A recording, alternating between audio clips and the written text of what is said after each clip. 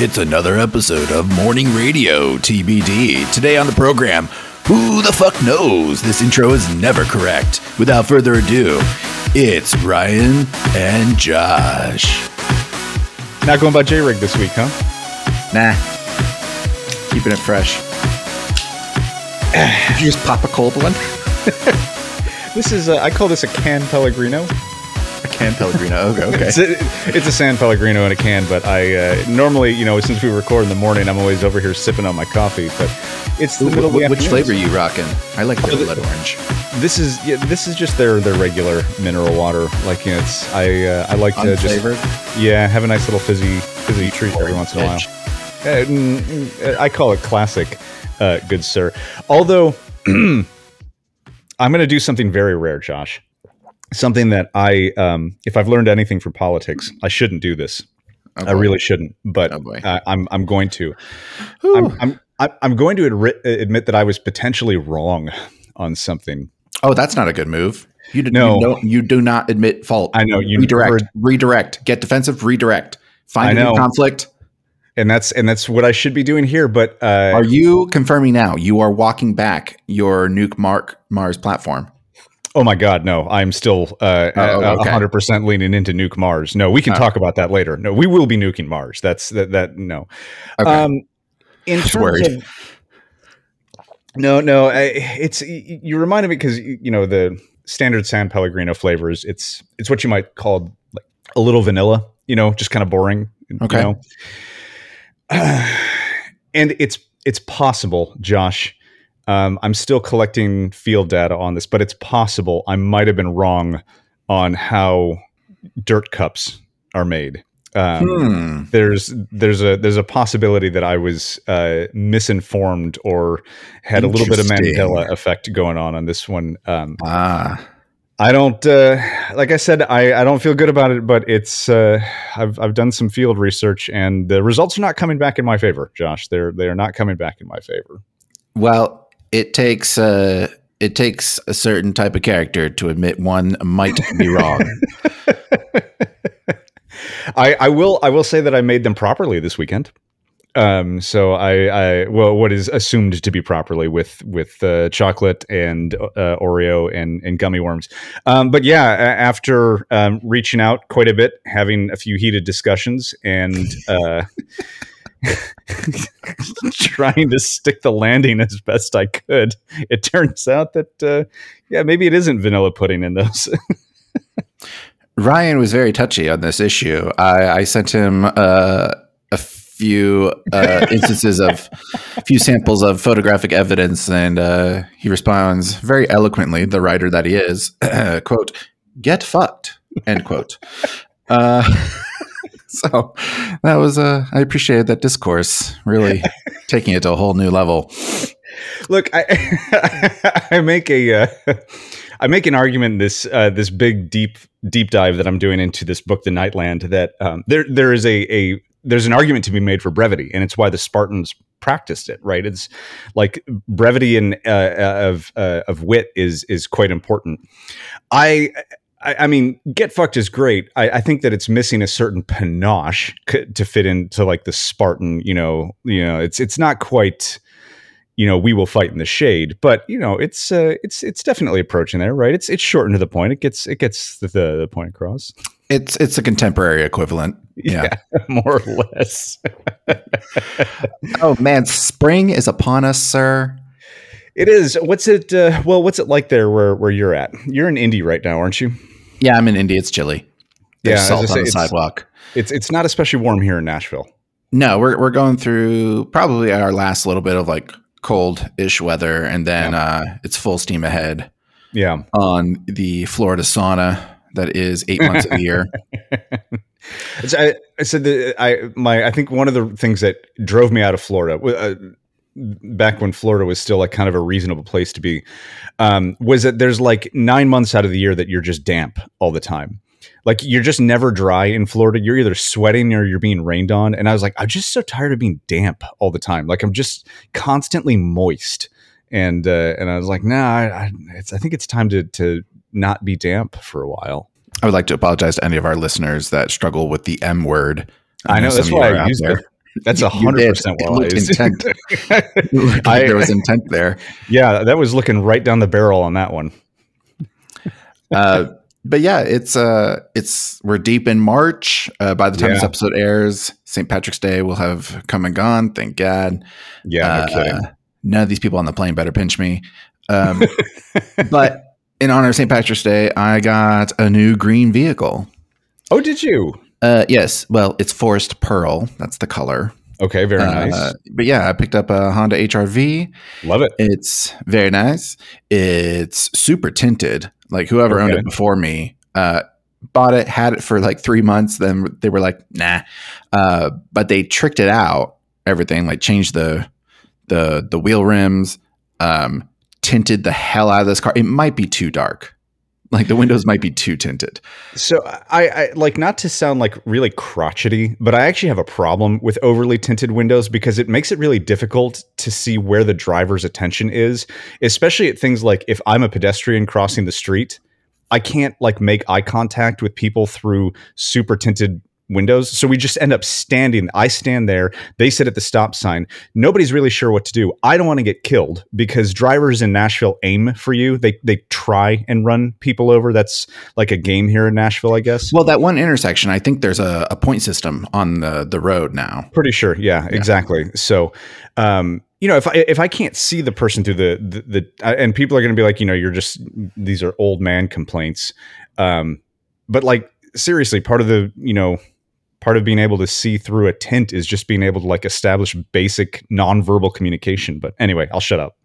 Well, and not only that, but when you're driving at 4:00 in the morning, it's extra dark. Oh, out your side windows. Yeah. This was my first time doing that was this morning. And I was like, this might be a little too dark. Further studies needed. But it's a great ride. Feels Love nice. That. That's awesome, man. Yeah. Congratulations. Thank you.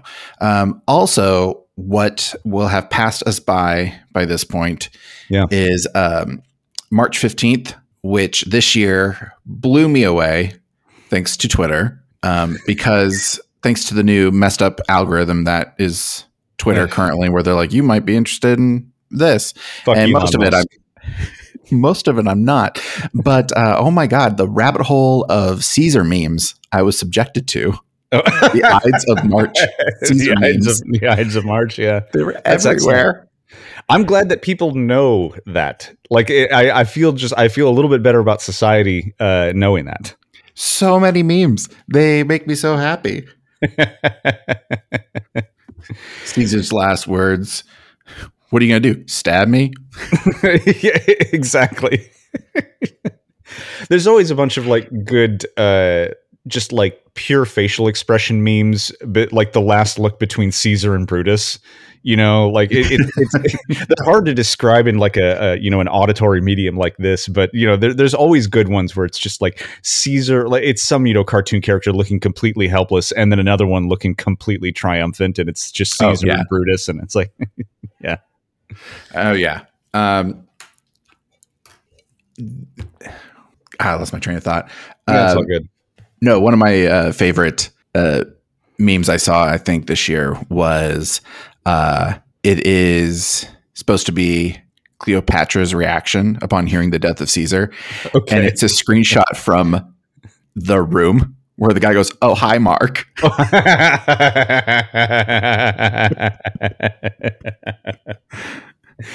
And if you don't understand the reference, educate yourselves. Educate yourselves. You dumb peasants. No, but happy springtime. Winter is over. Oh! Sorry, that was an abrupt topic shift. We're back on spring. Yes, winter is over. How are you feeling? Because at this point, we are 6 days into daylight saving or standard time. I don't. Which one are we in now? Are we in daylight saving or are we in standard time? We're back in savings time. We're back in saving time. So we're 6 days into saving time. I still can't get it the fuck together. I'm like.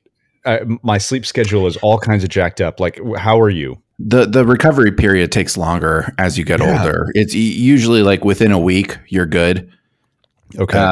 But you might take a few extra days as you get a little bit older. I saw you had to go with the energy drink this morning.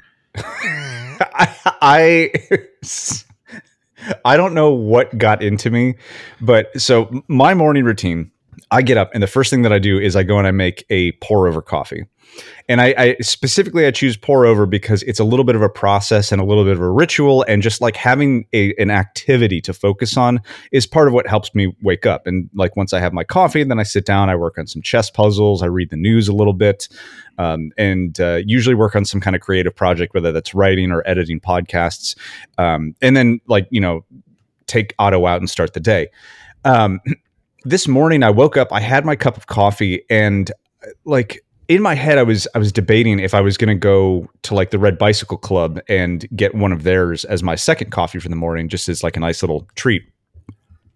I don't know what got into me, but I was like, it just doesn't feel like it's going to be enough. Like maybe I'll go for one of the bangs that I have in the refrigerator. And I was like, no, that's choosing chaos. Like I cannot literally wake up and choose violence. It's just. These are meant as a pre-workout. I save them specifically for the weekends right before I do some of my heaviest, nastiest lifts. But I got back from walking Ottawa and I was like, no, fuck it. I'm going to have a bang this morning. And I did. And Josh, the fever dream stream of consciousness of just like insane creative brainstorming that occurred over the next hour and a half. I literally covered you've been to my place, the island in the kitchen. I covered it in sticky notes. Like I was like, I have all these ideas, I need to start writing them down, just one after another, until I had this grid of like 50. I should have taken a picture of that, honestly. Sticky notes just everywhere of all these ideas. And then I crashed so hard on the other side that I was like, I don't know that I can do a single thing for the rest of the day. And it was noon. Bizarre.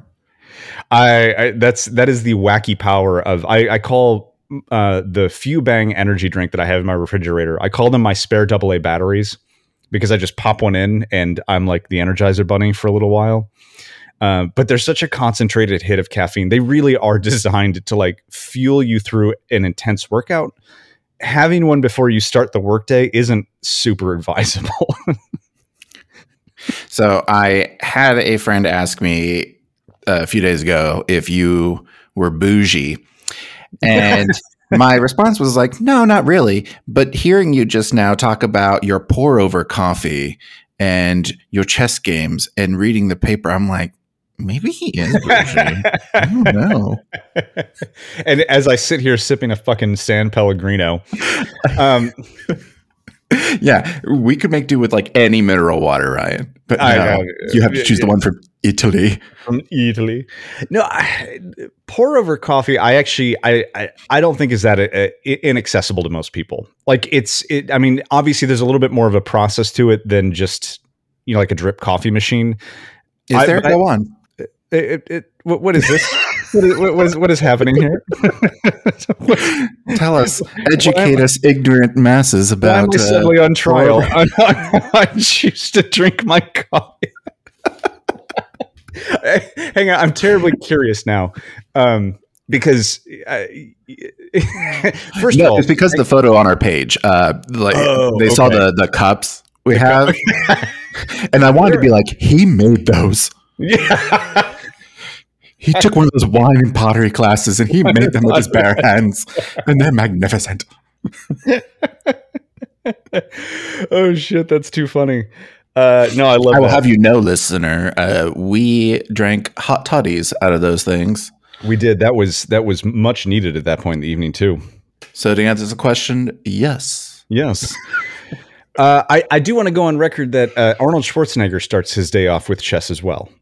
So, well, unless it's leg day, then he starts with legs. You're welcome. Is that man ever not working out? If he's not working out his body, he's working out his mind. He is. It's so funny to me that Schwarzenegger is like a prolific chess player. I don't know how strong he is as a chess player, but I know that it is like a constant part of it. He's been playing chess since the 70s. So I have to imagine, just like from experience, he's got to be pretty good. But yeah, dude is his day begins with coffee and news. He then plays a game of chess before bicycling off to the gym. Like not that I intentionally tried to structure my morning routine after Arnie, but mine's pretty close to his. Is your goal eventually to battle a predator? It's not, but I'd like to feel prepared if I had to. Okay. Yeah. Is there any mud around? Not where I am. No, I'm at a severe disadvantage in that. Like, to be honest, like it would be more of the Danny Glover fight, in Predator 2. Predator 2. I think I'd get pretty wrecked, honestly. Like, I'd have to bring it down just by like sheer cleverness. I don't think I'm not Arnold. I'm nowhere near Arnold. I'm not going to go toe to toe and like pummel one to death. Why has no one taken out a predator with a predator? Oh, like I had to think about that for a second. I was like, wait, is there like lore where we can control the no, you mean like a drone? It's a good question. It's a very good question. It seems like a much better use of the Predator drone than whatever the fuck we use them for. Right. Part of spring means lots of pollen. Yeah. All over my car. Yeah. But it is also sandhill crane baby season.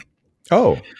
In Florida, which is awesome, but also leads to some very stressful times for my wife because she loves the cranes. Okay. She loves the baby cranes because they are pretty freaking adorable, but they are also an ideal food for any predator around. Yeah. So anytime she sees them and then she goes out and she doesn't see them, she's like, oh no, where are they? I'm like, well, they might just be like in the brush. Right. But, it's kind of awesome. It's awesome. This past week, we in our neighborhood, there was a raccoon family with these baby raccoons in the tree. Oh, lovely! That was great. And then the cranes with their little yellow babies. I was like, this is awesome. I never get to see any baby alligators, but whatever, it's fine. They're out there. They're the ones that are eating the baby cranes. Yeah. So it's funny that you just reminded me of this because I was just scrolling through. I don't remember why, because I don't find as much interesting content on there anymore. But I was scrolling through Disney Plus, and seated somewhere in the action adventure of all place. I don't know that this is the right place for it, but action adventure is Benji the Hunted. Oh. That movie traumatized me as a child because it's Benji taking care of the two little leopards, and when the one gets taken off by the hawk, I remember bawling my eyes out at that movie. I do not love the Benji. I don't movies. Either. I think that was kind of a fucked up creative decision by Disney. Yes, I agree. They're pretty dark. They're dark stories. They are, and like, I think one of the reasons that you can get away with telling difficult lessons to kids in cartoons, like Bambi or Dumbo, is because it's a cartoon, right? Like, there's still that emotional resonance, and it's a medium to discuss more difficult topics like abandonment, growing up in a parentless home, things like that. But it doesn't have the visceral quality of real life. And when you show a fucking hawk carry off a baby leopard kitten while, Benji goes yelping after them, like that screws you up. Come on, Disney, do better. Oh, yeah, definitely. My wife can't watch animal movies or anything that has an animal in it for longer than 2 seconds. No. She's like, something terrible's going to happen. I could, one of the things that screwed up this recent movie Smile for me is that a cat dies in it. And I was not on board with the cat dying. Don't cats often die in horror movies? I don't know why that is. That seems so shitty.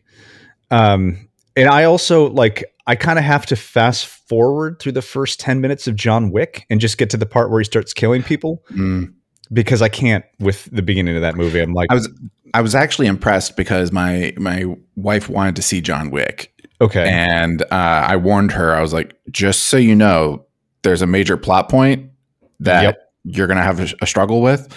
So she was prepped, and I think it actually made her on board with the movie because she was John Wick in that movie. Okay. She was like, "Yeah, you fucking kill all those bastards.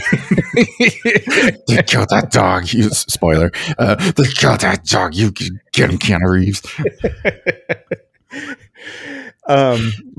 My favorite thing right now is the Screen Rants series pitch meetings.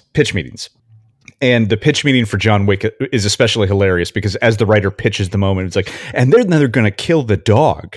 The producer, like, you know, the producer character just goes like completely blank face, and he goes, "Tell me people are going to die for this." He's like, "Oh, so many people are going to die for this."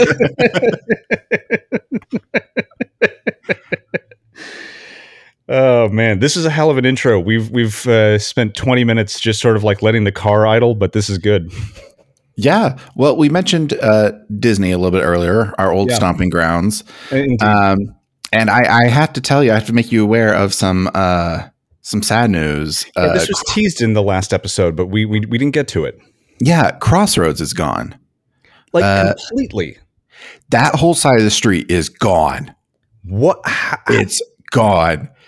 There's nothing. Okay, hang on. So let me see if I can name some of the things that I remember. You know, there was obviously the McDonald's. Yeah. Which I can only imagine was one of the busiest McDonald's in the entire fucking United States, right there on 535. There was the little grocery store back there. Mm-hmm. And there was at least was it a BW3's or like some sort of like sports bar also at Crossroads?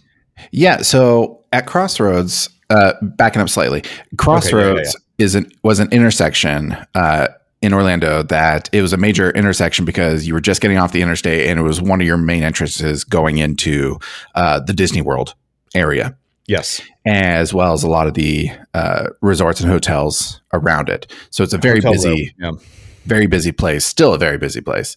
Sure. But so much of the infrastructure has changed in that area. Okay. Doesn't necessarily mean it's better. It's just different. It's just different.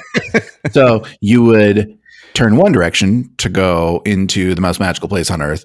You would turn the other direction for food.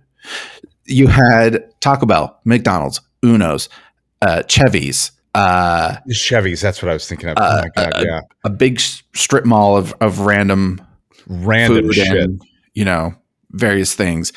Sweet Tomatoes. I think that like there was a Hooters back there or something. Yeah, maybe a Fuddruckers back there, which that's a place I miss, but it really just fell apart. I don't know what happened to the Fuddruckers business model, but RIP.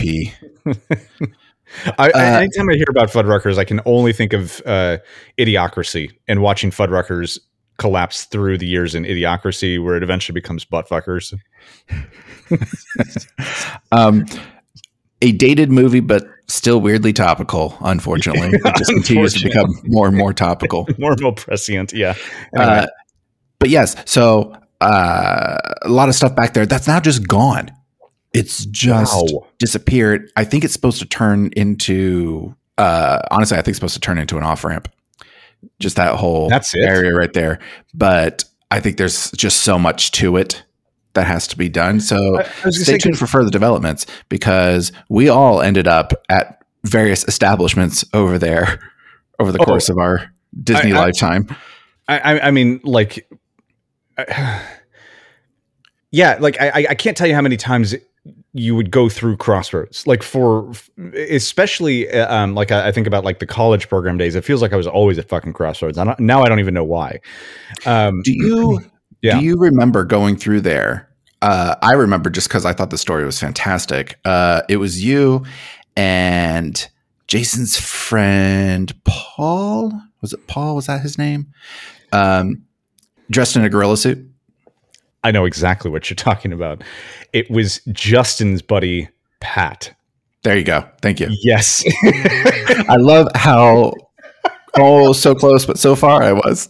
You were right on the cusp of it. I remember that night. Yeah, that was that we went to the Taco Bell. And it must have been like 1 or 2 in the morning. And naturally, like with so many of these kinds of stories, we had been drinking just heroic amounts because that's like what you did in Orlando in your early 20s. Heroic amounts. Just Way too much. And decided that we were going to go out for Taco Bell. One of us had to have been sober to have been driving that car. I know I wasn't the one driving. Maybe no, I might have been driving, and Pat was sitting. Because he was in the costume, right? He was sitting next to me in a full, I mean, listeners, you have to picture this like full body gorilla costume, like completely concealed head to toe, black fur gorilla. And so spare a thought for these poor Taco Bell employees that, at 2 a.m, what pulls up to their drive-through window but two overamped 20-year-olds, one dressed in a gorilla costume, and like with no explanation, right? It's just one of those things that just sort of happens. I'm sure they've seen weirder, but it's also one of those things that I'm also pretty confident was a discussion point later on in the evening. Like, around 3 a.m. when things slowed down, they were back there sipping on a Baja Blast going, so what the fuck was going on with the gorilla costume? Like, well, not only that, but you decided to take on a character too. Did I? This I don't remember. Because yes, this was in the day of Pleasure Island. It was not Disney Springs yet. It was still downtown Disney with Pleasure Island, where all the clubs and dance places were. Yep. And so you guys go through the drive-through, and the attendant is just like, "Oh wow, love the costume," and you decide all of a sudden you are a flamboyant as F. That's right, because you should have seen him at Pulse. He was fierce. That's right. Again, there was no explanation. There was no good reason for any of that. It was just it was just shenanigans. We were just having a fucking good time back. I mean, that's the one thing that I have to say about all that. It was like we were just having fun. It was a good time when you're young and you have no real responsibilities. I mean, you got a couple bills to pay, like rent and get gas in your car. We usually came through on rent. Yeah. I'm like, the times have gone. The times continue to change. Things are gone. Crossroads is the latest. Downtown Disney has changed, and Bennigan's is gone. When the Bennigan's closed, I knew that things were changing. Like the Bennigan's, I can't tell you how many late nights I spent at Bennigan's after late shifts just completely by myself, sitting at the bar, having, like a burger after work, writing song lyrics. Cause that was back when I was still in my heavy metal days. Yeah. I remember you weathering your Affliction jacket.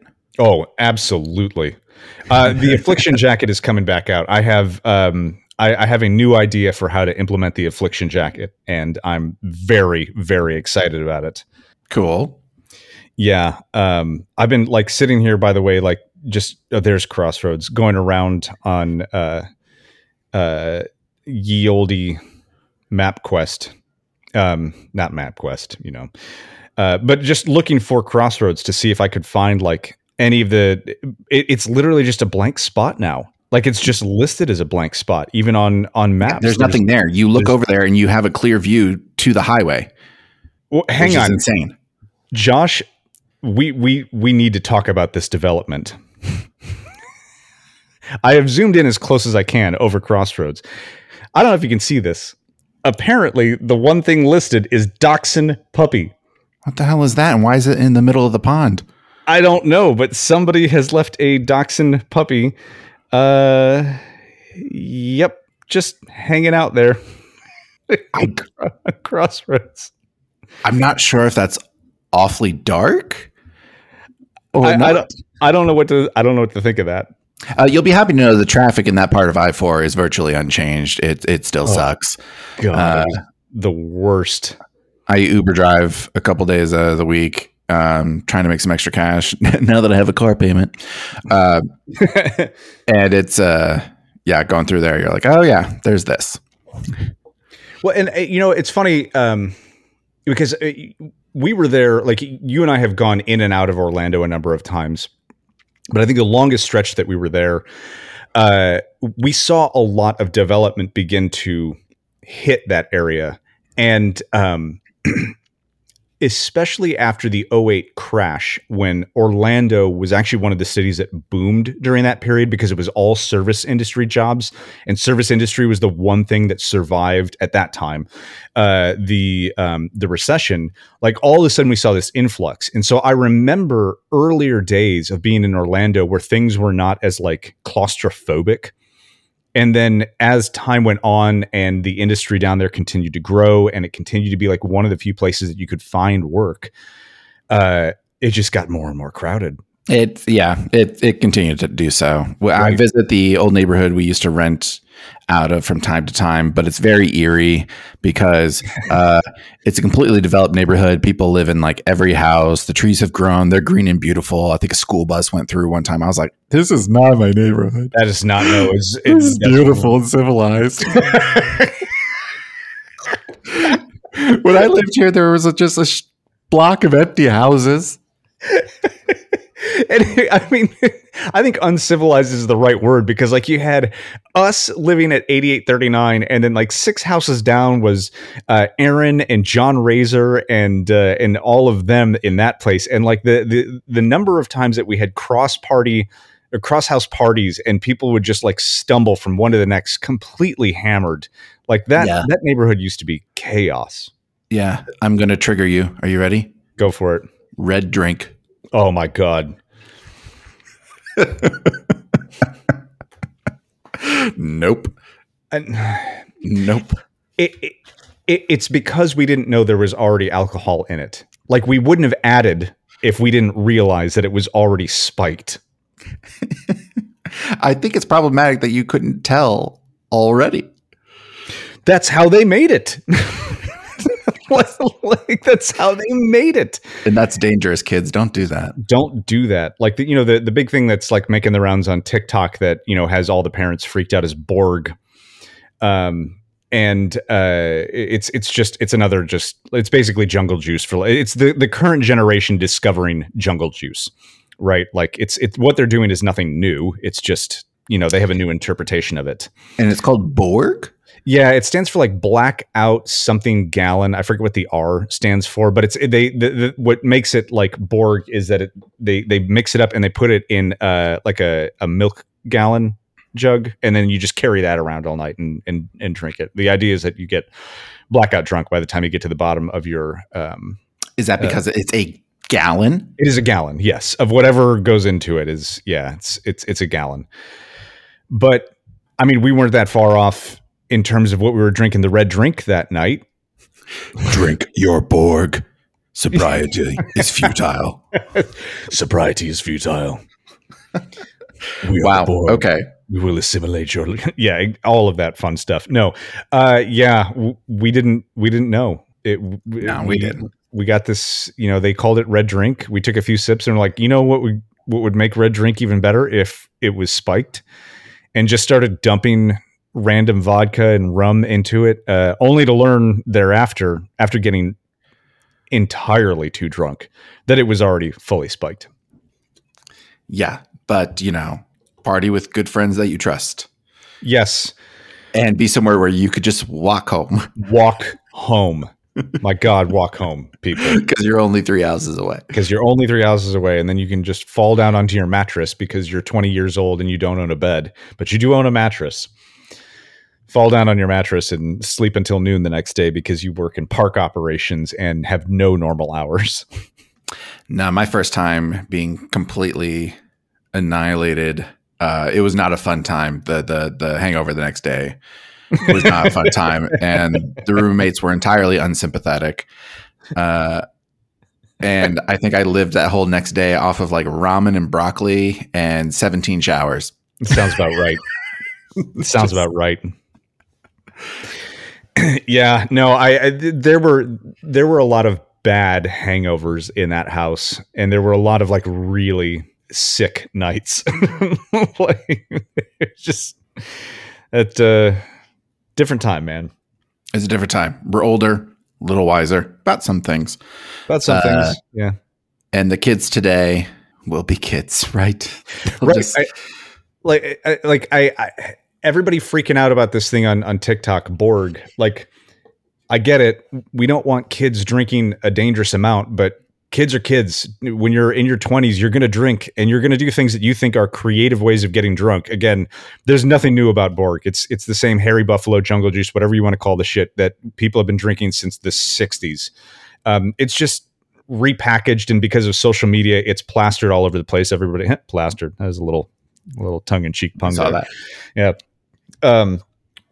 Like, the worst thing that people can do is freak out about it and draw attention to it, because then everybody wants to do it.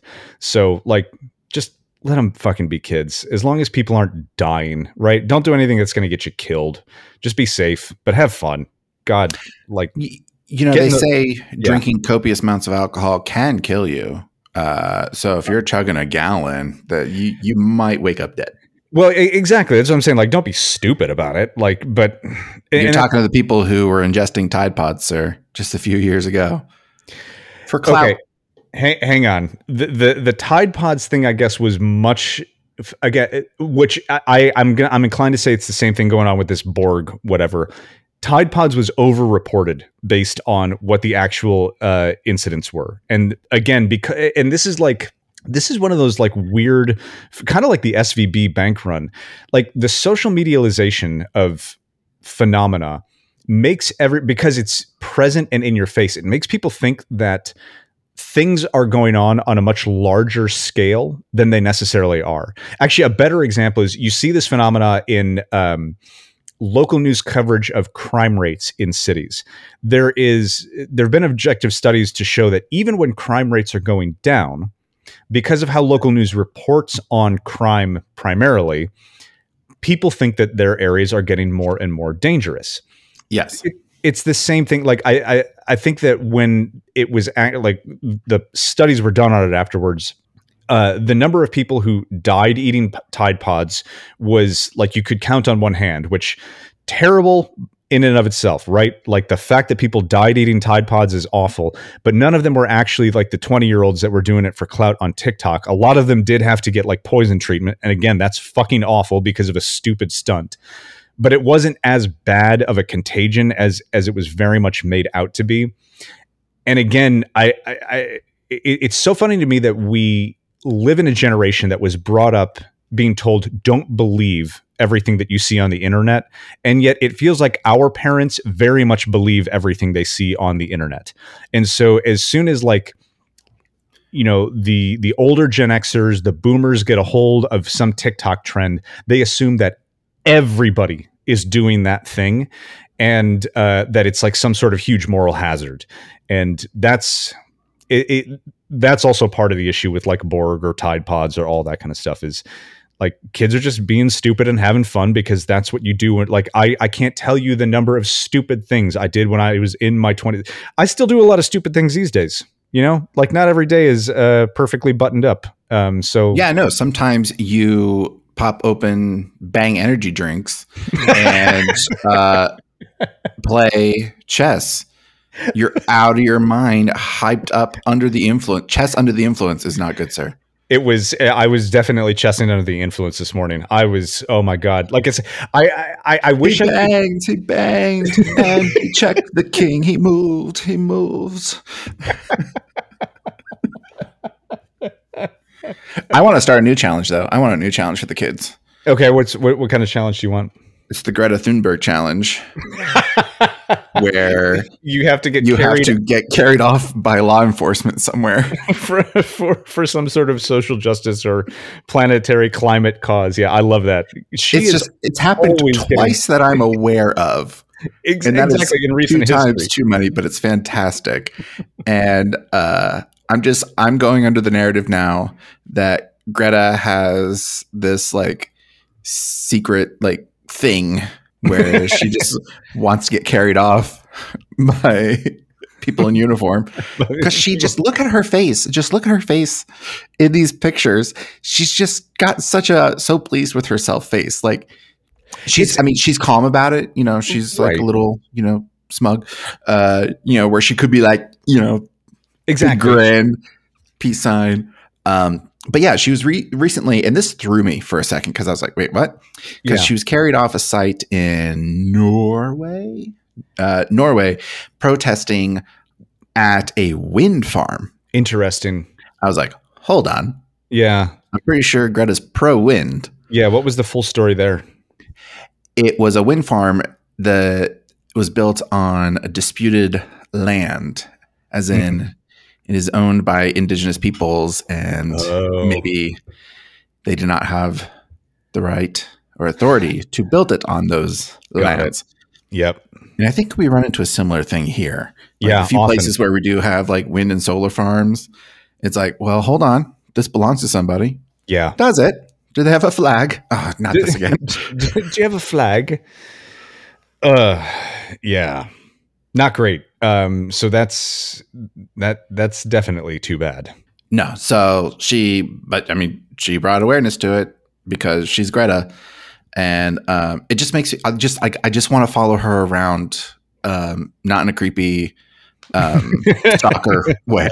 Not like I'm the police. Every step you make, every move you make now. Like we're not doing that. Like that. Yeah. Casually through the internet. Yeah, exactly.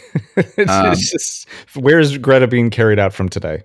But I think she could start a weird movement, and that is the TikTok challenge I want to watch. But I will not download TikTok. I'm not that into it. I refuse. You better download it soon because we're about to ban it. You won't be able to. Good. I'm largely anti TikTok. Okay. I don't agree with it. What don't you agree about it? I'm curious. I have it. I don't use it a ton. I'm about to use it a bunch. I'm going to get back into it, but I'm curious what you don't agree with on it. Well, there's the whole thing about like, because it's a Chinese entity, there's like, you Definitely get access to your data and stuff, even though there's a lot of other apps that can do the same thing. Right. I was going to say there's that, but I will 100%, give you, yes, it is problematic that the Chinese Communist Party could grab that data if they wanted to, especially considering where the servers, that is an issue. We can go into why that's an issue at a different time, but I will grant you that point. Yes, that is a huge issue. But more importantly, because there is not a cap on the time limit. And that was something Vine had going for it, was that you had 7 seconds. It's 1 minute. That's too long.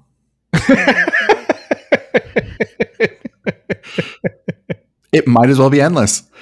It's way too long. Okay. I have to sit here for a minute to get the joke? No.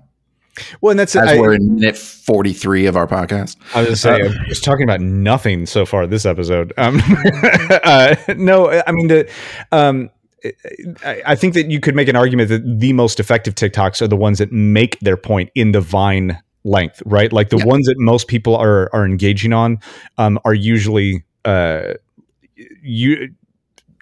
seconds or less. I'll give you 30 seconds maximum to make your point. Yeah. But chances are my attention's drifting. So if you could do it in 7 seconds, even better. And that was something I liked about Vine. RIP. And I think the interesting thing about TikTok is, or what I find fascinating about it, it is much more, at least when it got started, this may have changed by now, but when it got started, it was much closer to what the original algorithm of YouTube was, in that it was like a completely like total social democracy where everybody was on an even playing field. And so the most interesting content is actually what got passed around. And it was just a place where a lot of conversations were happening. Lots of very interesting content and media came out of TikTok. So I think it's a terribly fascinating tool in that regard. I mean, don't get me wrong, it has all kinds of problems. And its potential use to push Chinese disinformation or Chinese propaganda that's a massive issue, especially for people who just aren't as discerning in what they're scrolling through. But I think it is a very, very interesting app idea. So I mean, now it looks like Facebook and Instagram are basically just making their own versions of it. We'll see if that's where everybody moves their attention to. Yeah. I still think the future's Mastodon. That's definitely where we're going. Is it where we're going? Mastodon, Hive, bring back the old Google Plus with circles. I remember Google Plus circles. Yeah. That was the days. Yeah, we have really nothing of particular depth here, which is kind of refreshing. Honestly, I mean, in news items, we'll run down a couple of news items real quick. Sure. Don't forget that not too long ago, Marjorie Taylor Greene, our favorite congresswoman from not our districts, said that we should have all the red states secede, which MTG I don't think would work for economic reasons. But sure, I mean, let's try it. Economic reasons aside, even, what's particularly ironic about MTG making that comment is that I think she thinks her state is red. And Georgia has voted blue consistently in the last couple of elections. Well, it is decidedly a more purple state. Like, don't get me wrong. And a lot of that's because of the way that Atlanta is weighted versus, the rest of like the rural areas. But this idea of like red states versus blue states, even a much more progressive state like a Vermont, for example, that is, considered solid, or actually we'll go with New York City, solidly blue. A place like Buffalo is far more purple, if not red. Like it's just not as clear a dividing line as people seem to think. And it comes down to a fundamental misunderstanding of how voting in the country works, because we assign a lot of value to land rather than actual population.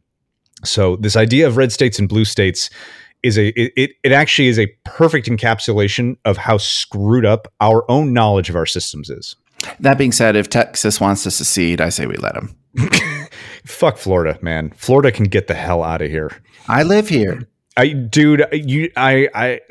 know. I'm sorry. Talk to my wife. It was her life stream to be hot all the time. And it's, Ron DeSantis makes me furious. I'm going to be starting I can't believe I'm going to use this word. I'm going to be starting a blog soon. And I'm starting a blog to aim it at Ron DeSantis, so that if they pass that law that bloggers have to, that are critical of Ron DeSantis have to register with the state, fucking come get me. Well, only if you're making money off of it. Great. And I'll tell you, I am pretty sure that proposal was specifically aimed at two people.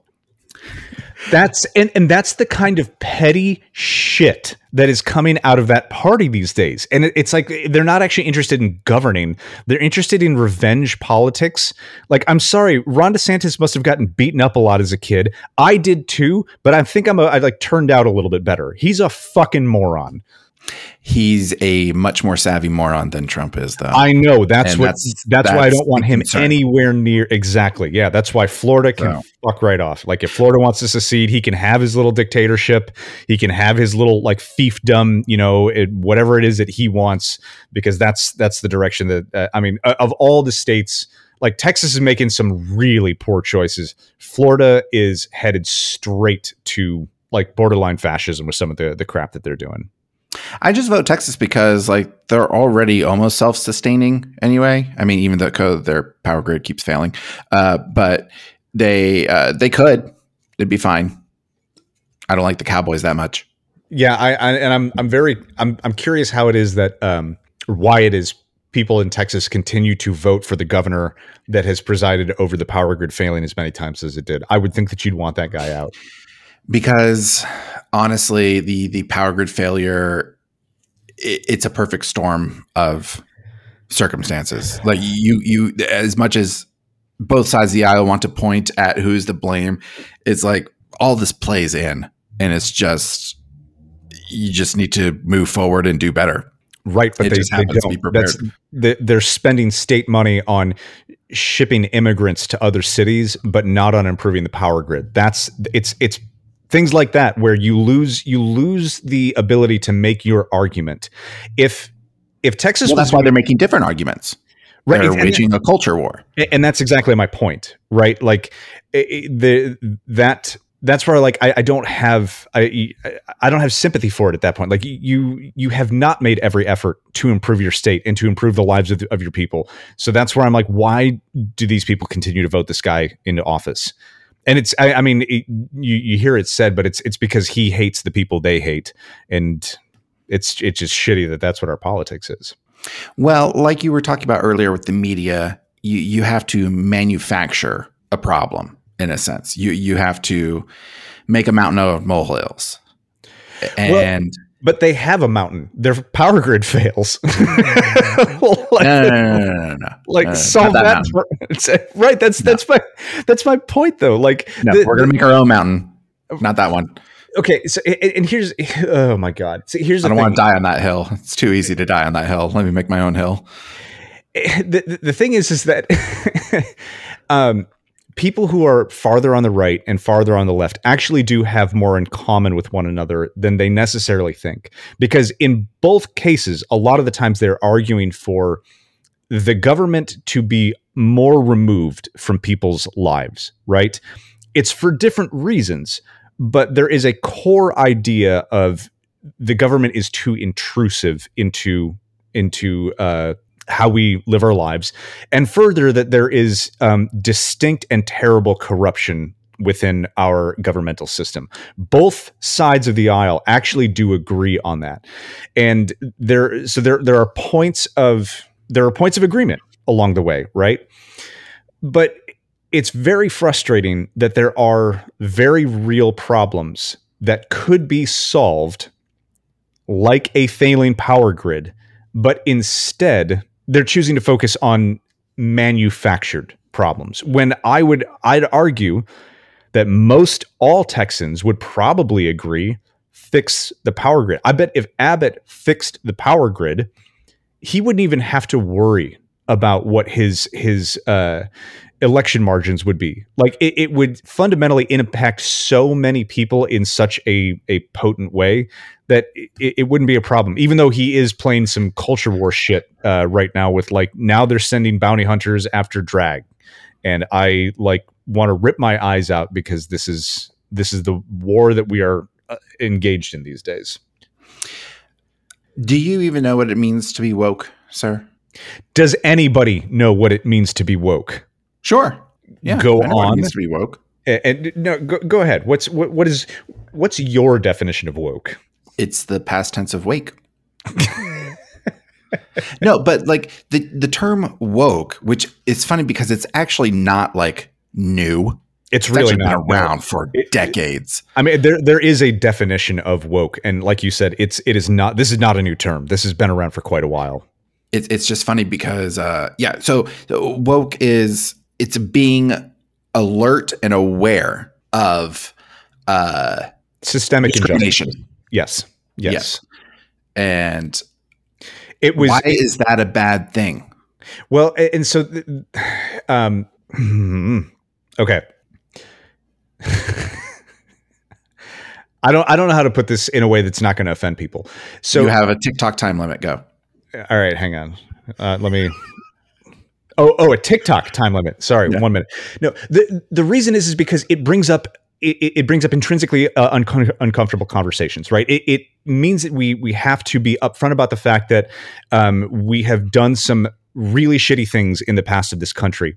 And actually, this is something I was reflecting on recently, especially with all the fucking book bans that Florida is enacting. One of the books that I remember reading vividly when I was 16 years old, because it was assigned reading, was Snow Falling on Cedars. And that was the first time I ever learned that the United States interned the Japanese people during World War II. I had never even heard of that until I was literally almost done with high school. The problem is that being aware of systemic injustices requires that we have some difficult conversations about missteps that this country has made, truly horrific things that we have done to people in the past. And a lot of people, we've discussed this in past episodes, want to deify our past leaders, and they want to have this mythology that America is perfect and has always been perfect. It is neither of those things.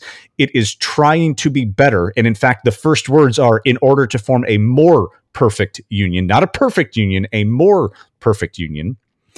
But the problem is that in order to form a more perfect union, we have to have honest conversations about the bad shit that we have done and find ways to move forward and fix those things. But that takes a lot of work. It also takes introspection to look inward and to like remove national identity from individual identity. Some people are so tied up in their entire identity being this country that the idea that this country has done bad things to them feels like that means I must have done bad things. I don't think there's any reason for anybody in modern society to feel guilt over the things that the country has done in the past, but we should be aware of them and we should be ready to make changes to atone for those things. And that's the key right there. And I think that messaging is being lost in the movement on the red side of the country to push all this, like, don't say woke, don't be, don't have woke initiatives, ban the 1619 Project, which is just, I mean, you don't have to take it as like the dogma. It's just something to be aware of, educate yourself, and it presents a lens to look through things. The whole argument on that side is about, it teaches people to hate their country. I see the validity of that argument because look at the radicalization of people that join like terror groups, but that is an overblown fear, like the Tide Pods challenge. That is an overblown fear that is being perpetuated in part by media and by entities that are trying to push a certain message. And it's like, if you do it wrong, then yes, you could come out being very cynical, very hateful, and just disgusted by everything around you. I fall into that myself sometimes. That's perfectly normal, but you're right. Instead, you should be like, oh, wow, this country did all that. It's not we did all that because it's like, I didn't do shit. Right. But it's like, oh, you have an awareness and you should want to be better. This country will never be perfect because we are such a mixed bag of peoples, culturally, socially, class-wise. I do firmly believe there is an unofficial caste system. There's an official caste system. No war but class war. Yeah, but I don't want to fully commit to that because I don't know if that's inadvertently offensive to like people in caste systems that come from like Indian cultures. Okay, that's fair. But I would argue the wealth stratification in this country is a massive problem, and we need to eat the rich. Well, I think we just don't have enough people pulling themselves up by their bootstraps anymore. Jesus Probably Christ, because none of us have bootstraps. The fact that saying "pull yourself up by your bootstraps" is actually a satirical saying because it's literally impossible to do. Yeah, and we have somehow morphed that into an actual work ideology. It's impossible to pull yourself up by your bootstraps. You're not supposed to be able to. Not true, sir. If you fall over on your back and you're like stuck in the mud and you can't get yourself out, you grab your foot and pull yourself up. No? You don't think so? No, I do not think so. No. All right. Well, then I won't tell you about my Space Jam 96 project. Because it follows the same, like, if you stick with me, it's somewhat plausible, but at the end of the day, like, how does it affect your daily life? So here we go. The Space Jam 96 project. Are you ready? Go for it. Space Jam 1996, the original Space Jam, starring Looney Tunes and Michael Jordan. All right, let's look at the narrative that is Space Jam, right? What happens in Space Jam? You have an entity in a far-off land. He is not making money. He needs to maximize his profits. He is a businessman, and he's like, I need a way to increase my profits. And he goes to a far distant world that's not his own, completely different world, where he's going to take those natives back to go work for him and make him tons of money. And the natives, they try to fight back. They try to outwit and outsmart by coming to a deal, and they get their champion. They get their champion in Michael Jordan. Okay. Michael Jordan, one of the most famous sports ball players of all time. Yeah. Basketball, right? He plays basketball? Basketball. Yeah. Yeah. Pretty sure. He's good at basketball. No. Shit at baseball. I was gonna say no. He's a baseball player. That's The man plays 3 different sports in the game. By the way, in the movie, by the way, yeah. Basketball, baseball, golf, and he's shitty. He's apparently a decent golfer. Yeah, or is he bad at golf? I can't remember now. Well, he's way off. The Looney Tunes have to use a magnet to get it in the hole, right? Anyway, they recruit like their champion to come, and he sweetens the pot because he's like, if we lose, if things don't go our way, I'll go with you and be a slave for your business enterprise as well. And they still can't win. They still can't win until Bill Murray shows up, until the white guy shows up.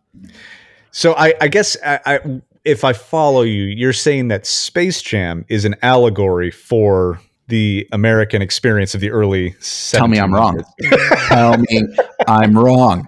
Okay. The abolition movement in this country, you have some notable African-American figures, but it's not until the white people started taking action that there was any real blowback from this. I think you need to make an actual video essay on this. You might have a viral content. I've given this a lot of thought. Yeah, I can see that. I think it drives me nuts. And I enjoy that movie, and I enjoy Bill Murray in that movie, mainly because of his meta studio joke. It's great. Yep. But if I was going to be super critical of this movie and apply any sort of meaning to it, it's uncomfortable, right? Because Michael Jordan is not enough to save the Looney Tunes. It is a white person that has to come in, even though Michael Jordan does the work. It's his final basketball shot. The stretch. But it's the rules themselves that work against them because they're you need one more player. Sorry, that's the rules. That's the established rules, and you have to follow the rules and do everything legally. Thank God we have a sympathetic white man in Bill Murray. Right, who works within the system to white knight his way through as the hero. But also does as little as possible. That is a dark interpretation of Space Jam 96. That's still a better movie than the LeBron one.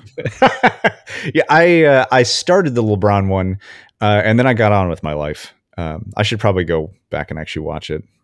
You don't have to. Honestly, Really? The best part of that movie is the first part where they're pitching LeBron to use his likeness and things.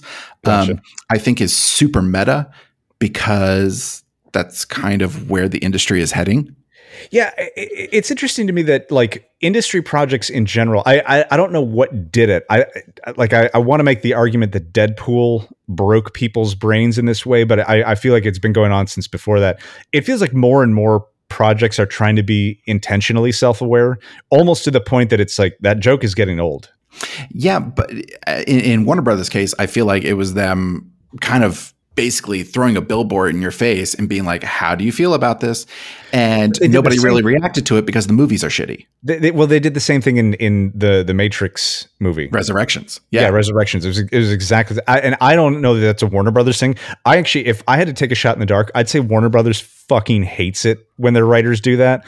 But in the same way that they're sort of trapped with a very, well, I was going to say I don't know that very, very talented writers, considering how badly those movies did, but they're trapped with writers who are going to hammer those jokes across to the audience in the same way that Seth MacFarlane will take a shot at Fox every single time he possibly can. And Fox is stuck with that because he has the golden goose in, all his animated series. So it's hard to be offended when you are just surrounded by cash. I mean, I'm sure that's probably, it does help ease their pain a little bit as they boo-hoo into their $100 bills. Yeah. Another reason why I don't understand what Elon Musk's problem is, because fuck Elon Musk. He cares about what people say about him on Twitter. And if he's not getting enough engagement on Twitter, I'm like, go talk to your money.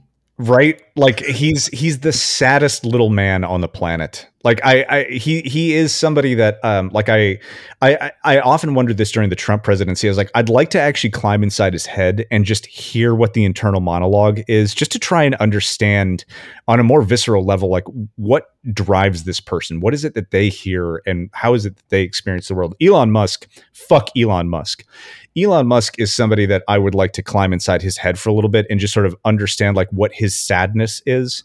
Because I saw something recently that this is pretty wild. Like, go back in time to the year 80,000 BC.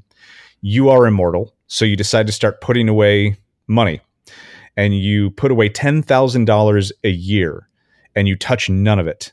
Fast forward to today, and you still don't have as much money as Elon Musk does. Like, that's the amount of wealth that Elon Musk has accumulated, and he is still upset that people don't like his tweets as much as others. Like, bro, what the fuck, man? Like, you must be the most miserable piece of shit internally, and that actually makes me a little sad for the guy. But at the same time, fuck Elon Musk. I'm waiting for him to offload Twitter. I'm like, either he's going to run Twitter into the ground or he's going to offload it. And I'm like, how much time is going to pass? Apparently Mr. Beast wants it. Okay. Mr. Sure. Beast, I think the fact that people get pissed at Mr. Beast and his like wild acts of altruism, I get that there's a systemic issue with the fact that we have to wait on benevolent billionaires to actually provide things like basic medical care. Like when he gave sight back to like 1,000 people because it's $100 surgery that they just literally couldn't afford, or maybe it was like gave it to 100 people and it was like $1,000. Anyway, it turns out that it's like pretty easy to fix blindness for a certain percentage of the blind population that suffers from like a cataracts disease. And he paid for that surgery for like 1,000 people or something like that. And so that's an issue with just like capitalism in the United States and late stage capitalism. And again, eat the rich. But the fact that he at least seems like he's trying to do nice things with the money that he has, like, let the guy run Twitter. He seems like he's got a better head in terms of just general altruism than fucking Elon Musk does. So I want to wrap up this episode with two things. Yeah. First of all, I love the whole idea of eating the rich. Yeah. But not if I become rich. Do not eat me. I will play the lottery one day, sir, and I may win. I have so many packages of fortune cookies right now. I have so many, and I cracked one. There was 2 fortunes in it, Ryan. There were 2. You got, and they did not conflict. I got double fortune in one cookie. I was like, this is a great day. Goodness, yes. Still didn't play those numbers. But I will say, the French Revolution wasn't all what it was cracked up to be.